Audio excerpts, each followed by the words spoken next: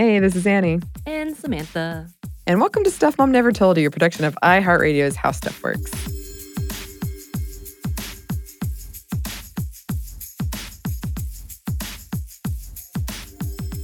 Today, we're talking about something that I think is frequently misunderstood. Yes. And before we get into it, we did want to say that we're giving it the not safe for work stamp. Yes. Perhaps. So that means don't blast it on your computer while you're trying to look up the email Bob about the long email he sent you. What did Bob do to you, Samantha? And why, Bob? Why? Unless you're trying to get fired or leave on an epic note. And just blast it? Actually, they should wait to blast it on the interviews when they get more detail on what they like. Yeah. Yeah. It's fantastic. Yeah, we might be building it up more than it is. But it's just so interesting. It is. And it is one of those things that I think has been seen as taboo. But we're talking about BDSM and the world of bondage. And kink. And we were fortunate enough, or really you were the one who did the legwork on this, and we found people who were willing to speak with us about it. Who were actually kind of excited, I think, to speak with us because they wanted to break that stereotype, that stigma that comes with what bondage means, what kink means, and women in that world, or those who identify as female in that world. And it was really kind of beautiful to hear everything they said. Like I don't know about you, I learned a lot. Oh, yes, I did. But it was fascinating because this world is seemingly better on track on some things when it comes to sexuality than the heteronormative ideas or the normative ideas of what sex is. Right. And we're going to talk about some of that stuff for sure. And they speak to some of those things in the interviews that we did. But before we get into those interviews, we did want to do kind of an overview. Right. Numbers are a bit difficult to come by from this world. A study out of Australia found that over a year period, 1.8% of sexually active people, 2.2% of men, and 1.3% of women were involved in BDSM, and that the numbers were higher among the LGBTQ plus community. A 2005 study suggests that Americans might be more into BDSM than the rest of the world. 36% of adults reported using blindfolds, masks, and bondage during sex. The worldwide number is thought to be around 20%. That's interesting because when I was researching some things, the whole statistics of, I guess, sex toys or toys used in bondage or BDSM in the bedroom alone, America was ranked as one of the higher ones in using these things as well. So is it just because we're maybe more open? Oh, I don't think that's what it is. I don't think so either, but I think that's fascinating, especially when you think of European ideas. Maybe that's just a stereotype. That's true. That's true. And maybe we should take a step back because I feel like most people know what BDSM is, but I bet a lot of people hear that and what they think of is 50 Shades of Grey, which did do a lot to bring it into our cultural mainstream, even if a lot of it was incorrect, or just like whips and leather. So BDSM means bondage and discipline, dominance and submission, and sadism and masochism. And there's a whole lot of stuff in there. We got so much out of these interviews that we are going to split it probably into two. But just in case, like you've only got kind of a vague idea.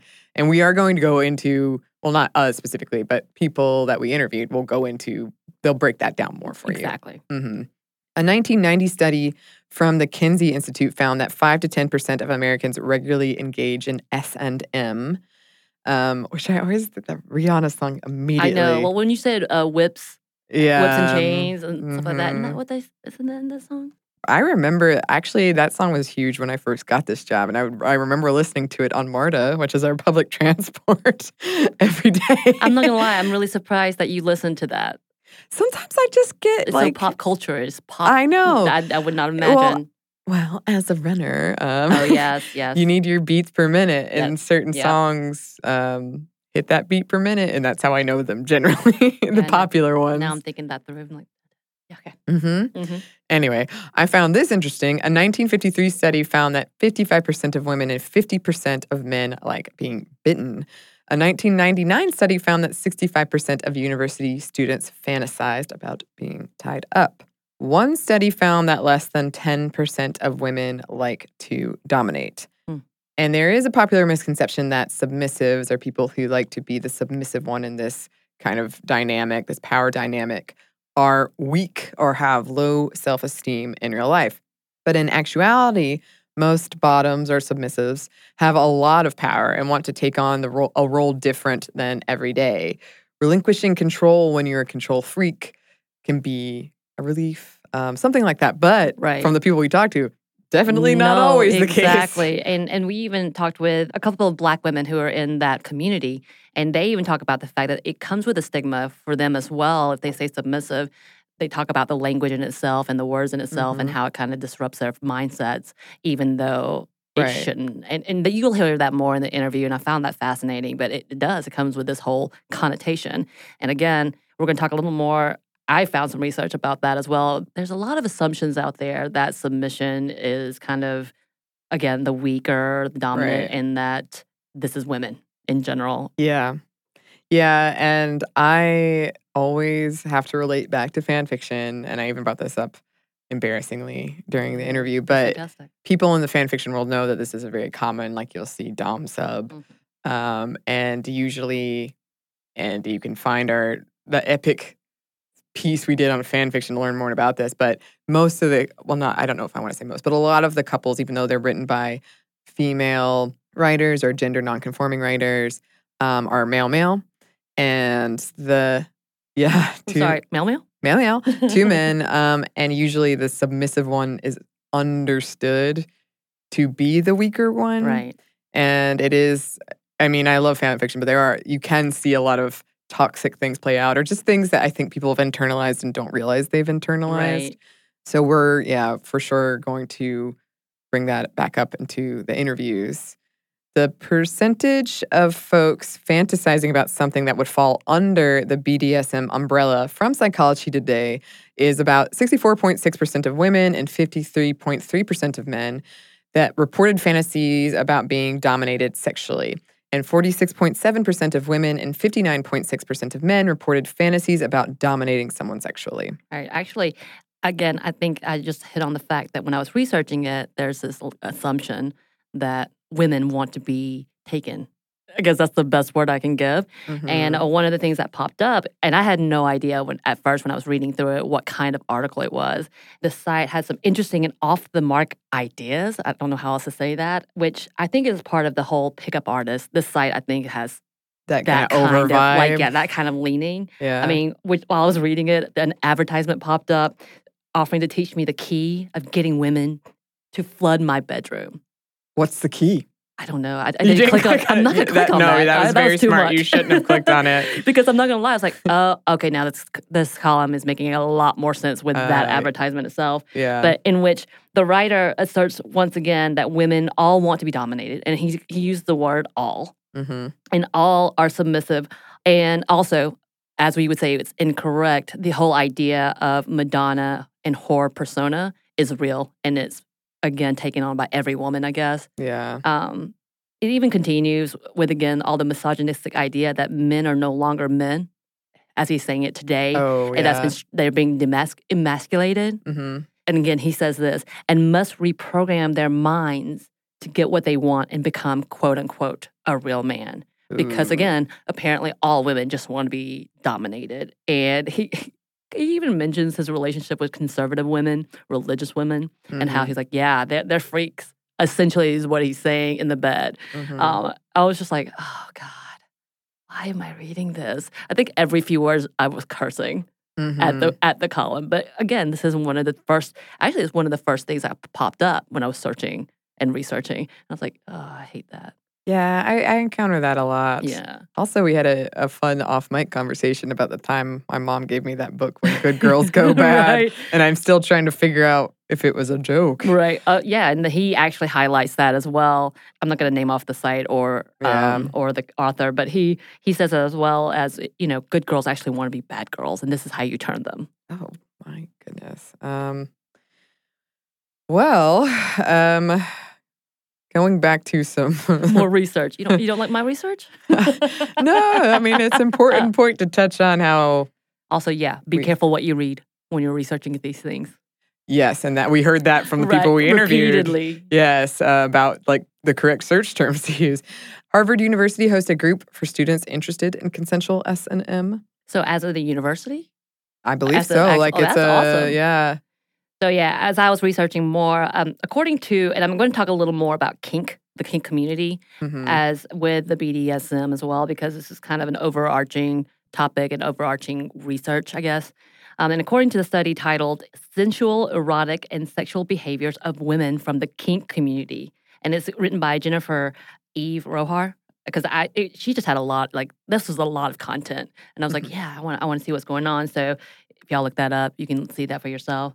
So in 1886, Richard von Krafft-Ebing, I believe that's right, an early quote-unquote sexologist, I think he was one of those with Freud, published Psychopathia Sexualis with a special reference to the antipathic sexual instinct, a medico-forensic study. I'm guessing this is Spanish, which was known as an encyclopedia of sexual perversion. Now, this is not what I'm calling it. This is what it's stated to be. So they looked a lot about like criminal behavior or perverse behavior, as it said. Again, 1886. Right. So he studied more than 200 clinical cases of unconventional sexual behavior. Again, remember, 1886. This book, of course, regarded sex only as for reproduction. And he focused normal sex, quote unquote, like the penis vagina, essentially. And that was the normal behavior. And this is, everything else is a perversion, I guess. Or, as he said, unconventional sexual behaviors. Almost all of these clinical cases were based on male clients. And apparently, von Krafft-Ebing documented only 2 cases of female sadism and only 2 cases of female masochism. So this is a really small number, obviously. And acknowledged that he had, quote unquote, thus far not succeeded in obtaining facts with regards to pathological fetishism in women. And both of them contended that masochism was the natural state for women, so it's impossible to study female sexual masochism. Now that I think about it, that's weird. In 1994, a group attempted to, again, research the sadomasochistically oriented women. They only found 34 participants that fit their criteria, so they had a specific mode. And I think it excluded any sex workers, as well as, I think, some criminal behavior, essentially. But due to this, it was assumed that very few women participated in kink, and that research is slowly coming to understand that the number of women and those who identify as female actually enjoy and enthusiastically participate in the kink and BDSM world. Also, it was pointed out that many people may not realize that the thing they enjoyed are actually categorized as kink or BDSM. And I think that's very true for many people. And one of our interviewers talked about that. She's just like, oh, this actually exactly what I like. I didn't know it was a thing. Yeah. And the article has some interesting theories and lots of like cited research. You should definitely go check it out if you want to kind of see the history of research on it. Because the whole idea, it was based on, do women enjoy this?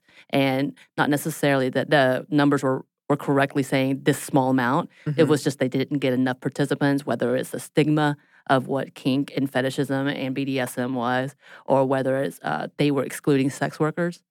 And at this point, they definitely brought back the idea, yeah, sex workers can enjoy it as well.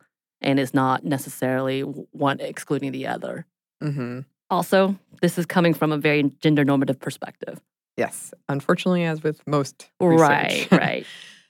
Despite a popular narrative otherwise, people who engage in BDSM have been shown to have lower levels of anxiety, depression, PTSD, psychological sadism, psychological masochism, paranoia, and borderline pathology when compared to a normative sample of those that don't engage in BDSM. Because I think it is a popular, people think if you're doing BDSM, something is not right in your brain, or there's something kind of...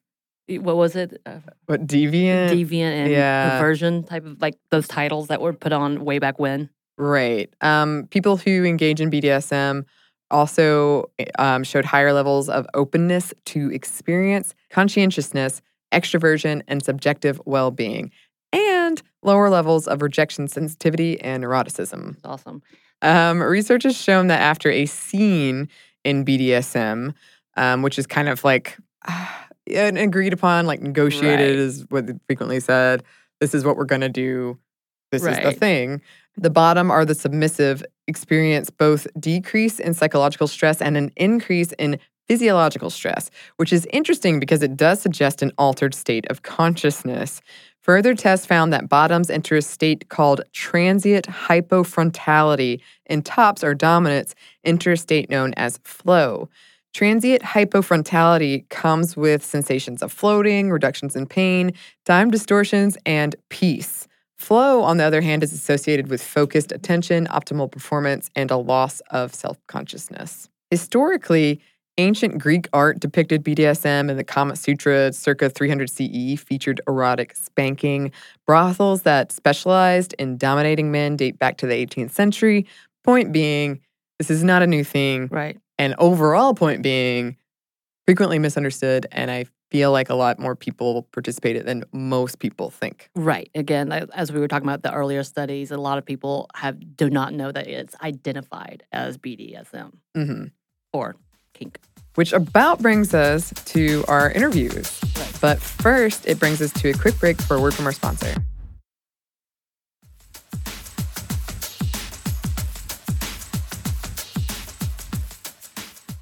And we're back. Thank you, sponsor. So I actually was linked with Sammy, whom you're going to hear on the interview. And she's been involved in the Atlanta kink community for a few years now. And with that, we were also able to talk with Lily, Moxie, and Rima. I'm going to say I learned so much from them. It was amazing. So here you go. It's time to learn. Hi, I'm Sammy. Do you want me to say something about who I am? You can say whatever you want, Sammy. Right. Yeah. Like, who are you? Oh, that's a big loaded question. That's a big right? question, yeah. So I am here today because I'm involved in the kink community, and I'm here to share my story a little bit. And I'm Lily, and I think kind of the reason I'm here is probably because I am also a part of the local kink community and also the regional and national kink community. I have a lot of different kink identities that also include power exchange enthusiasm and some fetishism around bondage and some maybe some interesting things that are not so common. I am Moxie. I am a budding and excited sexual advocate. Also inclusive LGBTQ feminist, and I'm excited to be here today to talk to you guys about one of my favorite topics of all time. So my name is Rima. How I got involved. Right. Well, as my mom likes to tell all my girlfriends, she used to walk around the house and just tie everything up and tie her sisters up. My sisters will tell you, where's the shoestring? It's wrapped around one of my sisters. So bondage has always been... That's an amazing story. That's a good one. Has always been there. And I just like tying people up. So beating people, causing pain. That's my, ugh. So are you a top or a dom or a sub? Are you top bottom? I'm a dom. So you said your mom would say that? Does your mom know that you're a part of this kink world? Because you were just very open about that. So when I started ordering rope, I initially had it going to her house, and she was like, why do you keep ordering so much rope? And I stopped. I was like, do you really want to know? And she was like, my God. And she was like, my kids are in such interesting things. She was like, I don't want to know. And I was just like, okay. She'll be like, what you doing? I said, remember that thing you said you didn't want to know? She was like, oh, okay, I'll talk to you later. Bye. I'm just like, cool. So your mom kind of has an idea. Yeah. But yeah. you're not hiding anything. Yeah, no. I love you wanna that. know, I'll tell you. I love it. So I met Sammy through a friend of ours. We were having a conversation about how I was part of this podcast now, and we wanted to jump into conversations about women and sexuality, and not only that, but the ideas that a lot of people don't think in regards to feminism or females, or those who identify as females and sex.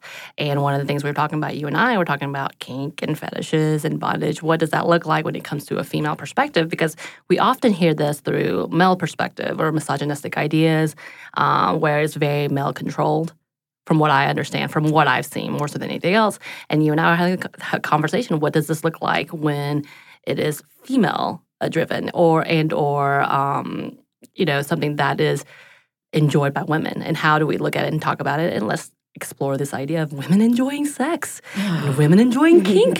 Whoa! Samantha. I know, right? Let's go ahead and start off with, can you guys give us some terms or specific words or definitions to some of the things that you may say that we might not understand or use in everyday conversation? Because you were talking about the power, all of that. Can you kind of define what some of these may be? Like, I know we'll be using dom, submissive, and all of those. If you can give us some little baseline words. Sure.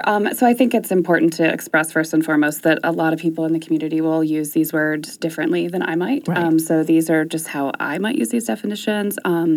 And when you think of BDSM, it's an acronym that people can use. Like, there are 4 different ways to even define that one acronym. Okay. So just know that there's a lot of debate around this. It's like any sort of subculture. There's a ton of people who have differing opinions. But in general, it kind of encompasses this idea. And what I was speaking about when I said power exchange is this idea of like very intentionally making a decision around one party having power or authority over the other. And that can be in like a very discrete way. So like over the course of one interaction, so like a scene or play that could be an hour or one day or one evening, or over the course of an entire relationship that could be a lifelong relationship, right? So power exchange can occur in a lot of different contexts. It can occur at a lot of different intensity levels, and it can be defined by a lot of different sort of behaviors.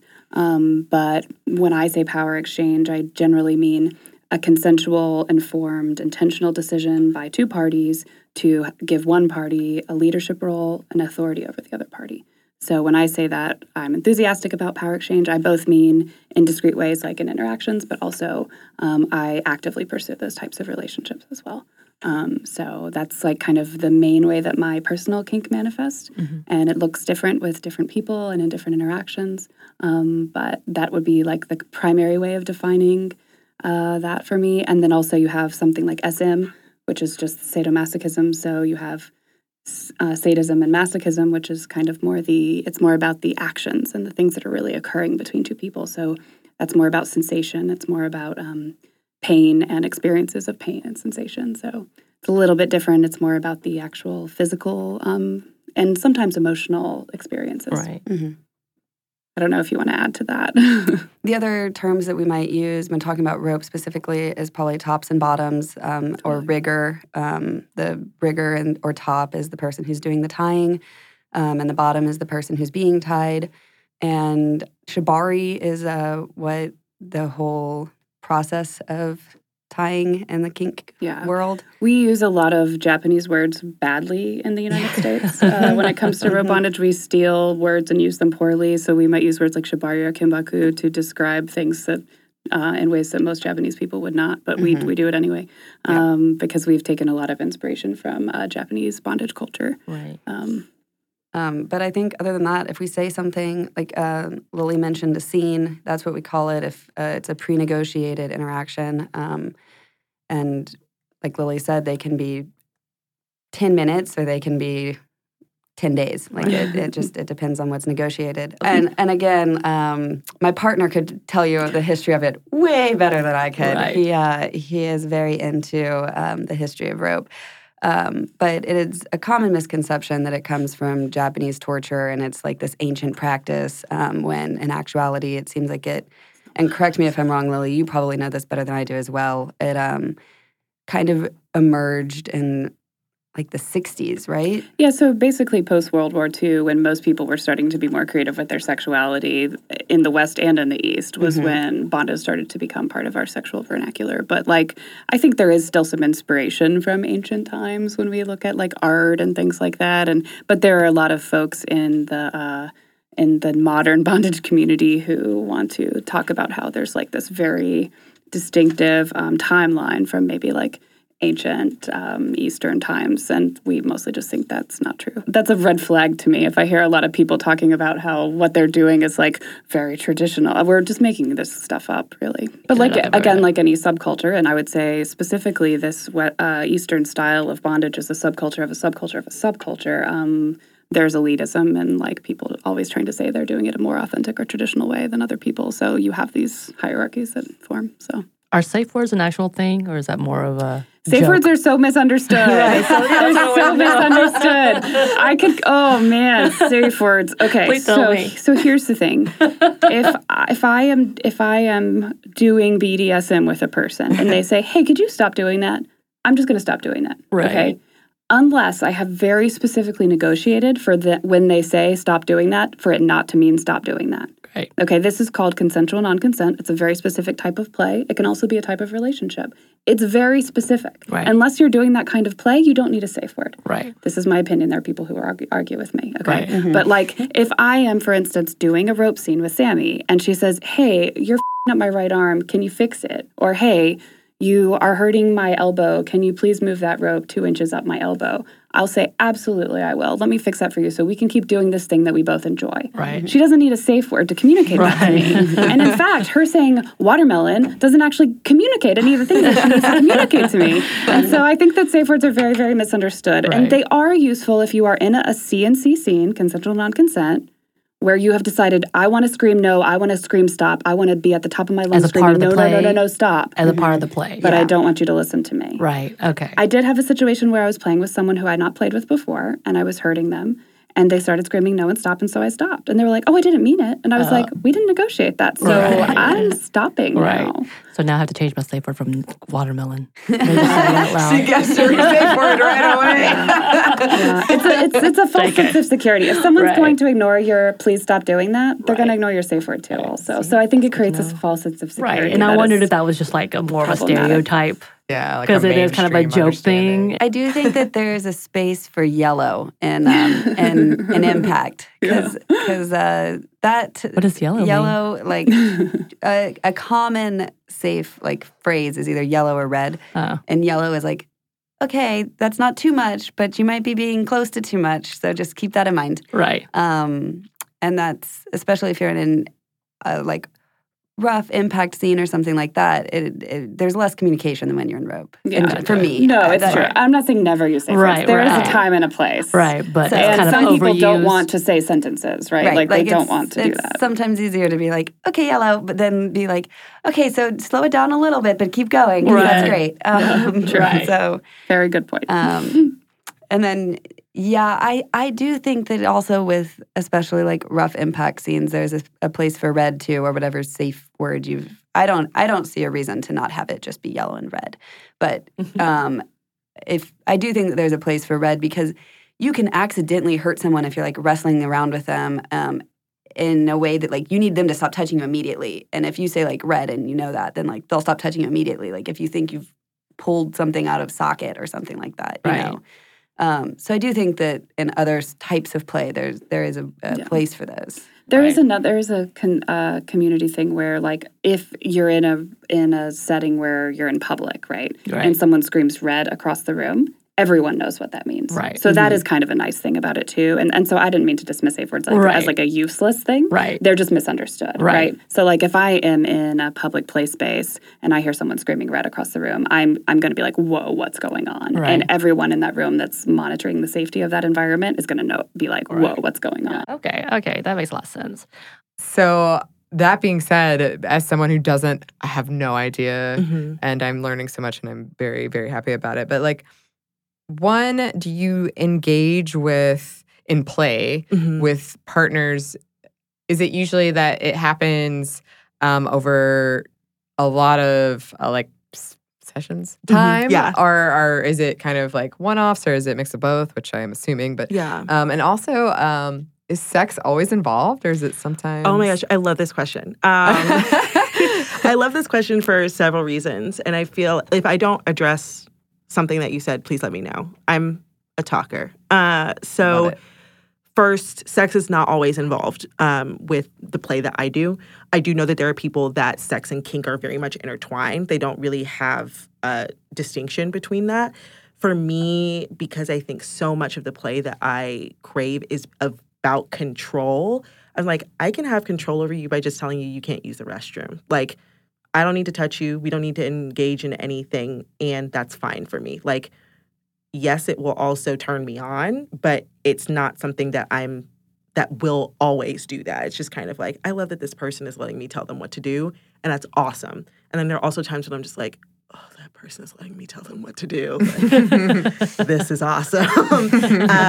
And I think that it depends on the person. It's just really being like, we've been really clear about these boundaries. And then even if I have been really clear, I have to have a, like, beyond reasonable doubt feel that you are going to respect that when I don't have that agency because of the situation that I am in. And I don't feel that with a lot of men, for one. And so I don't play with men particularly often, if at all. And if I do play with men, they are bottoms for me because I trust myself to respect their consent. I like primal, so I like to like wrestle and get a little rough. Like, you could probably knee me, roll up on me, but like taking a paddle or taking your hand across my butt, we probably gonna fight. And not like the good, pleasurable fight, like I'm really trying to hurt you. Okay. So you just said the word primal. Is that actually a term that is used? So what does that mean? Because I haven't heard that yet. Frequently is termed with like a connection with the animal. That's not how I find it. It's more just going down to like that basic instinct of like using your body to interact with someone else, which is probably all of kink, I suppose. But for me, is that I like to use my hands and my mouth a lot.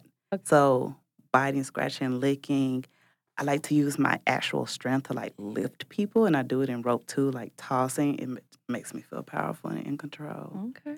And then, because you see, I'm learning all these terms. I'm working these out now.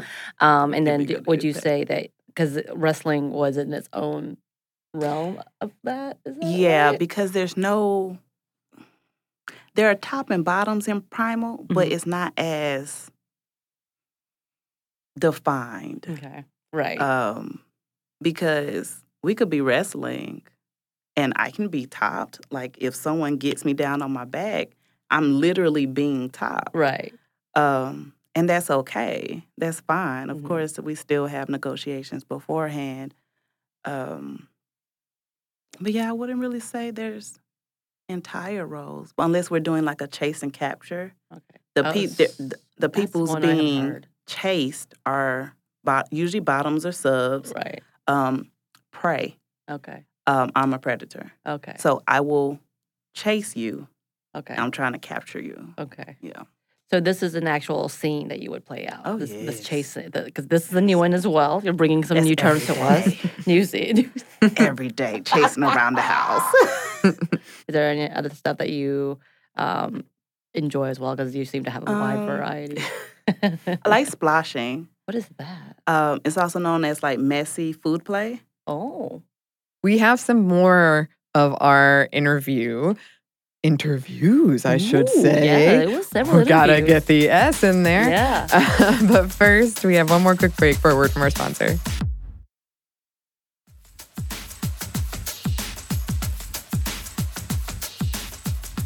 And we're back. Thank you, sponsor. Let's get back into these interviews. Yeah. Can you tell us how you discovered the kink world and how it was something that you decided, yes, this is something that I like, this is what I want to be a part of? Kind of just give us your origin story, essentially. I was never interested in regular pornography. It was not interesting to me, but I definitely, reading erotica as a young person, was drawn to the type of erotica where there were obvious power differentials. So things like where there's like a clear authority figure, or like a teacher and a student, or like, things where there's like a martial arts instructor and their student or something like that. And so then you explore online and there are all these like groups online. But I distinctly remember being like, oh, I don't know that there are real people that do this. Like I can't, I wasn't interested in interacting with real people in that way for a long time. But I never, it's funny how your journey kind of progresses. Like the things that you think you might be interested in are not necessarily how you end up falling and what ends up being interesting to you. I certainly never imagined that I would have such a strong focus on this like fairly technical rope bondage stuff that I spend so much of my time doing. The first time I saw someone doing complex rope suspension, I was like, what is the point of that? Like, why would you even bother with that? And now it's my primary hobby, and I spend hours every week pursuing it. So who knows? I don't think I was ever distinctly aware that I was into any sort of BDSM until after I realized I was into it. And then I was like, oh my gosh, I've been into this my whole life. Like it's one of those things I was like, oh yeah, all of these things throughout my life make sense now. Like, but I was, doing the single thing and on dating apps, and I went out with this guy who was like, so I'm into BDSM and, I identify as a dominant and I don't know if that freaks you out, but if you want to try some stuff with me, like, that'd be cool. And I decided to give it a shot. We went on a few dates. I was intrigued by some of this stuff, but then I kind of was like, I think you're also just a jerk. But you're pretending, you're getting your jerkery out by being like, oh, I'm a dom. So I was like, I'm going to break up with you, but now I am fully into whatever this other stuff might be. So how do I find that? So I did some Googling. I found FetLife, which is a social media platform for kinky people. And I started reaching out to people in Atlanta and was like, hey, I'm new and you seem like a real person because you have, friends and you go to community events in Atlanta and you're parts of these groups. And so I tried very carefully as a single woman to identify people that seemed safe and I could get references from before I actually went out and met them. So I didn't get involved in the BDSM or kink scene until maybe October of last year.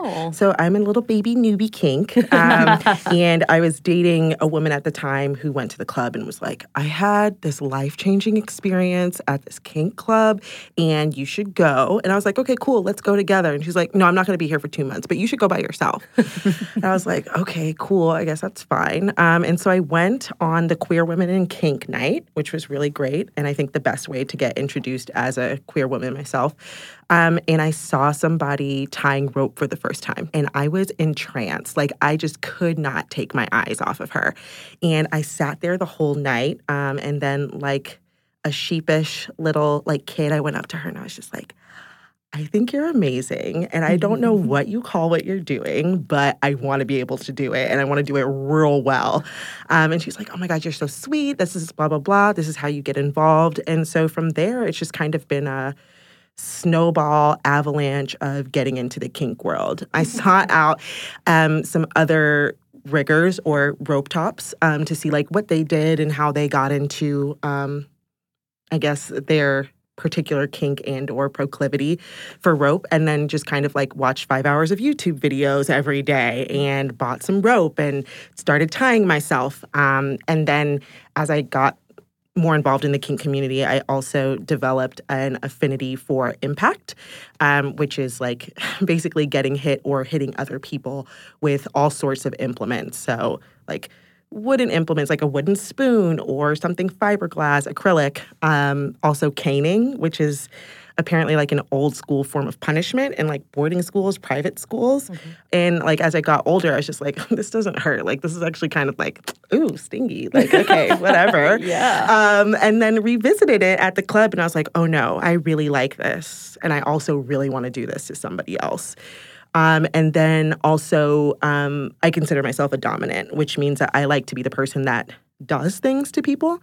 I've been called a control freak, and I would also align with that term as well. And so having somebody relinquish that control to me is also a really big thing for me. And I thought all of it was weird at first, in my own vanilla relationships. And then I found the kink club and people were like, this is our normal. The vanilla world is our Superman outfit. Clark Kent is kink and then I don't know, yeah, Superman is the vanilla stuff. So I think that's a little bit. I'll probably expand upon other things that I'm interested in. But yeah. Okay, so you're a dominant in the impact world as well as are you the top? Because we learned these phrases. Yeah. In the rope world. In the rope world, I would say yes. Okay. And even in my vanilla life, I'm a pretty dominant person. Right. I'm also a voyeur, which means I like watching other people engage in their particular kink.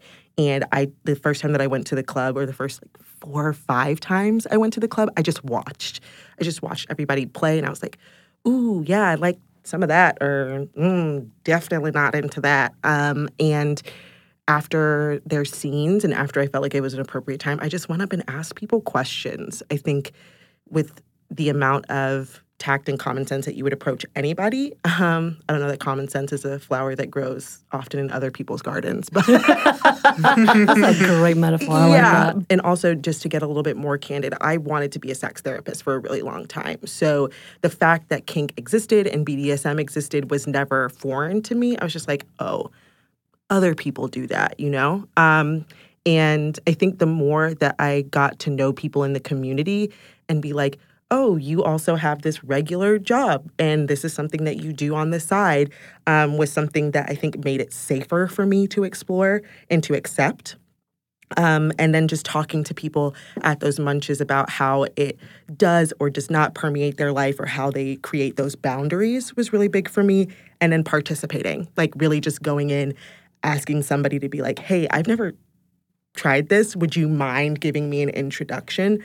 And going from there and then doing more research, talking to more people, going to the club and to events, and finally plucking up the courage to ask somebody that knew better how I could get into it or if they'd be willing to talk to me and or let me participate in a scene with them.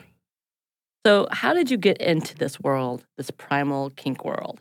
And I want to use that word. It's been a few years, maybe 2 or 3. Anyway, so I was dating this girl, and she had showed me out, and I was like, ooh, I like this. Then she was telling me about an expo, like with floggers and using paddles, and I was like, oh, that sounds cool.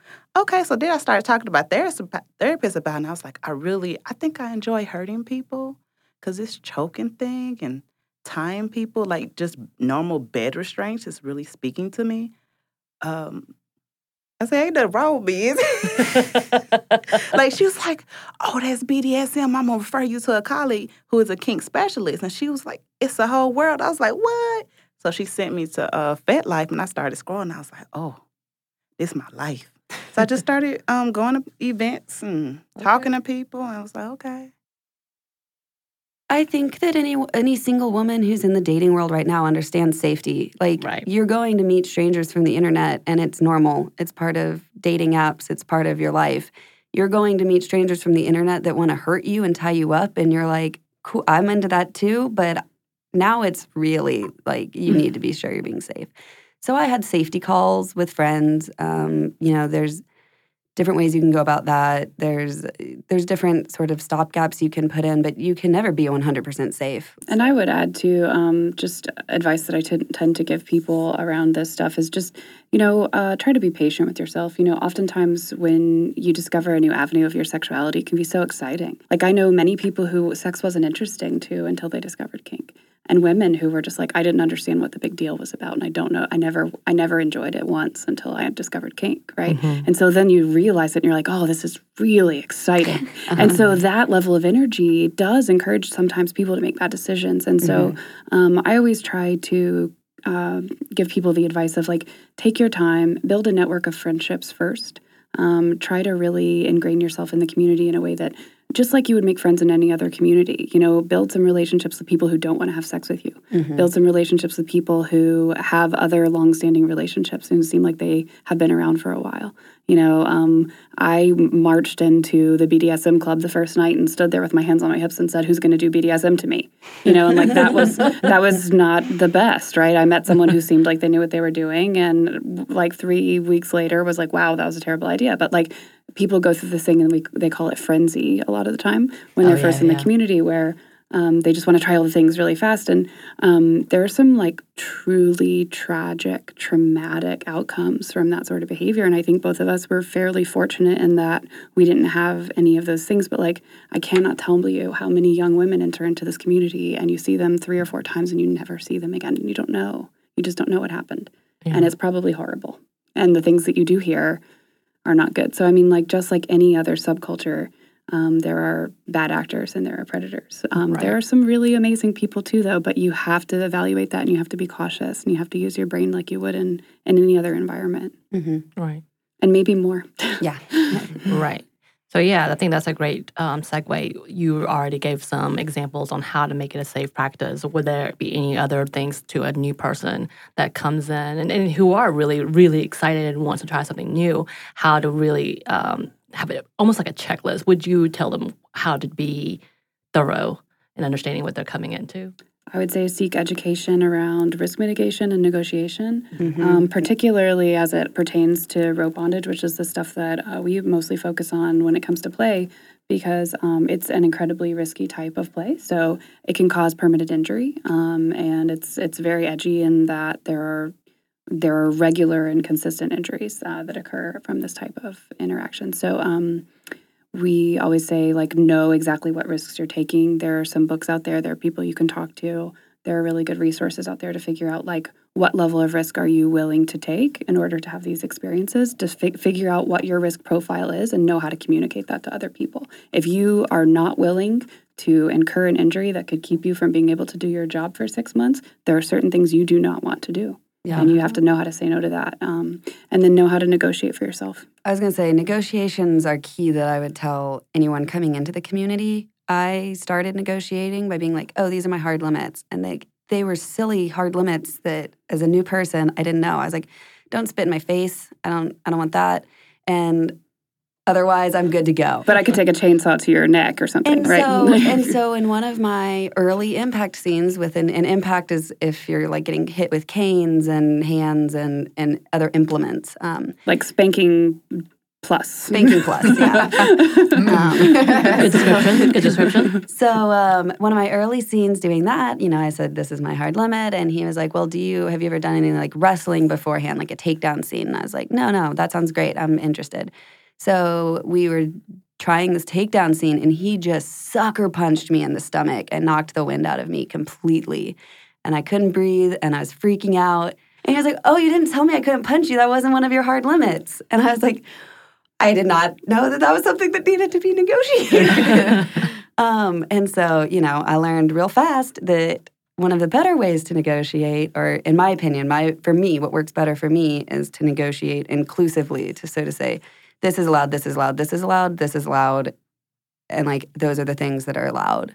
And if someone wants to add something in the middle of the scene, so it probably would depend on who the person was. Sometimes I could do in-scene negotiations, and sometimes I would be like, no, you're new, I don't want to do that. Right. Because your mental facilities also can be really impacted during a scene, and you have endorphins going crazy in your brain, and you're not quite all the way there. So it's better to negotiate up front. So is this something that's just spoken, or is it actually written out? Different people do it in different ways. I think I tend to... So, I mean, obviously, when you have an established relationship with someone, this changes. I think if Sammy and I were going to do rope together, I would be like, how's your body? Mm-hmm. Everything normal? Let's go. Like that's kind of how that would work. But in general, I think that it would be more like... if it was someone new, I might like text message with them for a couple of days, but I usually start with a conversation with like, so, how do you like to feel in rope? What kind of experiences are you interested in having? And you can usually tell from there if there's going to be overlap. Like, I just want to see like, what's the interest overlap, right? Mm-hmm. And one thing I think that's important that people don't always realize is like, it can still be a good negotiation if you determine that we shouldn't do this thing. Right. Especially when people are very new and eager, like they're just like, oh, well, I'll just do whatever you, but like having a bad experience with someone is like so much worse than just not doing it, Mm-hmm. So I think that's a good negotiation point too. But yeah, so you can negotiate in whatever way works best for you. Sure. I have a friend who does like a thorough checklist with every single person as like a cover their ass sort of methodology. Right. And it's very strange and interesting, but it's a little rote for me, but like everyone has their own style. So. Right. I don't mind doing impact with a new person because the worst thing that's happened is they're going to hit me in a place that doesn't feel particularly great. Like doesn't have the cushion. But with rope, like Lily was saying, you can have nerve injury and you can have wrist drop and like lose function of your wrist for an hour or a year. You can have the same thing with your foot. Like they're true risks to it that could be life-changing. So, it's I can't stress enough how important it is to go slow and make sure that you know what you're getting into. I think it's also, like, if we're going to be really honest, I think also just my purview of interacting with other people in sex-adjacent kind of things Right. has put my guard up. I'm also a very assertive person, and so I'm not the type of person that's going to let somebody kind of boss me around. Like I said, I'm a control freak. Like, I need to have specific things in place that make me feel comfortable, and then if something uncomfortable was happening, I would have the wherewithal to be like, actually, I have a picture of your license. I told my boyfriend where I was going to be tonight. He has your address. He knows what your government name is. So if anything goes left, just know, like, you will be found out. Like, you'll be found out. And that's not to say that even people that do take those measures cannot have those kind of experiences. You know, people who want to hurt people or be awful will be awful. Right. But one of the things that I really appreciated, especially in my first foray into the community, was they were like, this particular community and this space is very consent heavy. Mm-hmm. So even if you want a hug from somebody, you need to ask them first, because bodily autonomy is also something that they're very big on. It's like, if you start a scene and you get uncomfortable and you call red, which is like the universal safe word for dungeons, they're like, you stop immediately. There is no like, I think she said red, like, I'm just gonna keep going. It's like, if we hear anything, it's done. Right. And I think for a lot of women, learning the fact that they have bodily autonomy and or the right to say no to things is a foreign concept. Right. Just because of how people are socialized, how women are regarded. And so in this space, I feel empowered as a woman, as a person, and as somebody that respects the right that, like, other people also acknowledge my agency Right. and things that have to do with my body and how I'm interacting with the space. I love that. So the dungeon that I'm referring to is specifically a place that caters to the BDSM and kink lifestyle, in which they have implements, furniture, and spaces that are conducive to people playing or taking part in a scene. Dungeons could also be a space that you create in your own home for that. Right. I'm talking about I think the proper term would be social dungeon, where there are areas for people to kind of just like communicate outside of playing. And then there's a big space with some subspaces that have, like, I don't know, spanking benches and tables where you can do specific kinks, or themed rooms for Right. other things. So a dungeon is not, like a bloody, like, claw-marked wall where, like, there's bodies hanging from the ceiling, Right. but a space where kinky people go to engage in kinky things in a safe way. One of the other things that I really love about the dungeon that we're at is that they have education classes at this dungeon. There are different groups that put on education courses. So there was literally like a BDSM 101 class. There was a negotiations class. There was a, a breakup in the poly community, like, who gets the toys, who gets the munches, like, kind of thing, Oh, wow. And so in those places, they give you a lot of good resources and or, like, gestalts for what those things look like.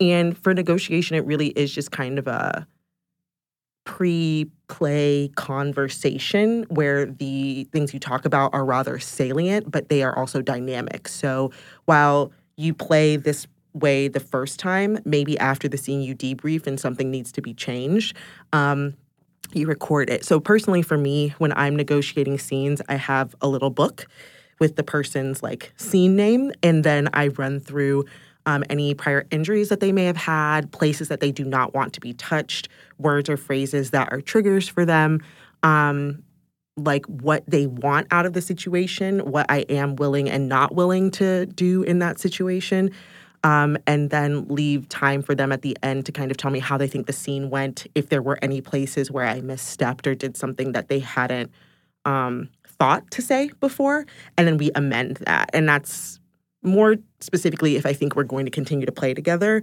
but also just because I want people to have a chance to say to me in a safe way what they did or did not enjoy about our play together, even if it's not going to happen again. Because I think that every experience that you have with somebody is a learning experience. And I also want them to have a good opinion of, like, how seriously I take the fact that they were willing to give me that opportunity, even though they asked me to do something to them. I also feel like it's a point of not pride, I don't even know what the word I'm looking for is, but the fact that they trusted me enough to put themselves in that vulnerable position Right. is something that I need to honor. And I think that that's what most negotiations are about, or at least the crux of them is Right. like, I want to make sure that the things that we agreed upon, we'll make sure that this is a good situation or as good as we can make it until we get in and learn each other more. So, yeah. Oh, wow, that's awesome. And those negotiations can change depending on what type of play you're doing as well. They can be more in depth, like if it's a partnership or an ownership as opposed to pickup play. I think that can also change how the negotiations go. Pickup play is exactly what you think it is. It's like, hey, you have a whip. I want to get whipped. So, like, how do we do this? So they see what you've got? Yeah, they see what you've got, and they're like, I'm interested. I don't really know, but, like, maybe give me a little taste of this. Right. And then maybe after that, they're like, I would like to be your partner in this kind of play. Let's negotiate what that's going to look like moving forward. And there are all different types of frequencies and timelines, and there are nuances on nuances. Right. So when you're doing splashing, as well as the chase and capture, does it follow the same guidelines of negotiations? Yes. Okay. Everything in kink negotiations So always. it's heard it's more inclusive now Mhm. because it's a harder language to talk about all the things you don't want to do sometimes, so you don't know what you don't want to do. Is that the way you do negotiations as well? Yeah. I do normally start off like, what are your hard and soft limits? Mhm. What's like an absolute no? Right. What are you willing to try? And if I like have an idea of where I'm trying to go, I'll throw, okay, well, I can put it in your head. Like when we was doing splashing, I was like, okay, you're going to have a bathing suit on. Can I put slime? Like, can I open that thing up and just pour a bucket of slime in there? Mhm. Can I put it in your back? Can I kick you? Mhm. 'Cause I want to, like, just side kick you in your chest with a whole bunch of slime and just watch it. Is that Yes. okay? Yeah.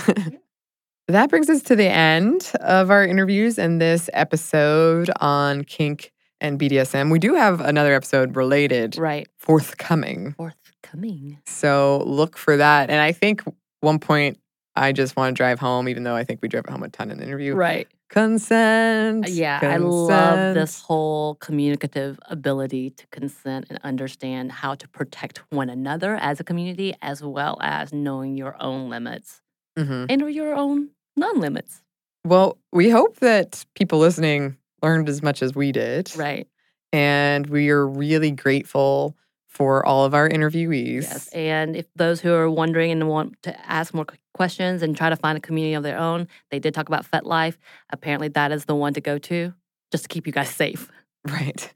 And we would love to hear from any listeners involved in this world or interested in becoming involved in this world. Maybe I'm always just like, have you written anything about this world? Right. Please. Do you have a different take that we would love to know about? Absolutely. You can email us at stuffmediamomstuff@iheartmedia.com. You can find us on Instagram at Stuff Mom Never Told You and on Twitter at MomStuffPodcast. Thanks, as always, to our super producer, Andrew Howard. Way to go, Andrew. And thanks to you for listening.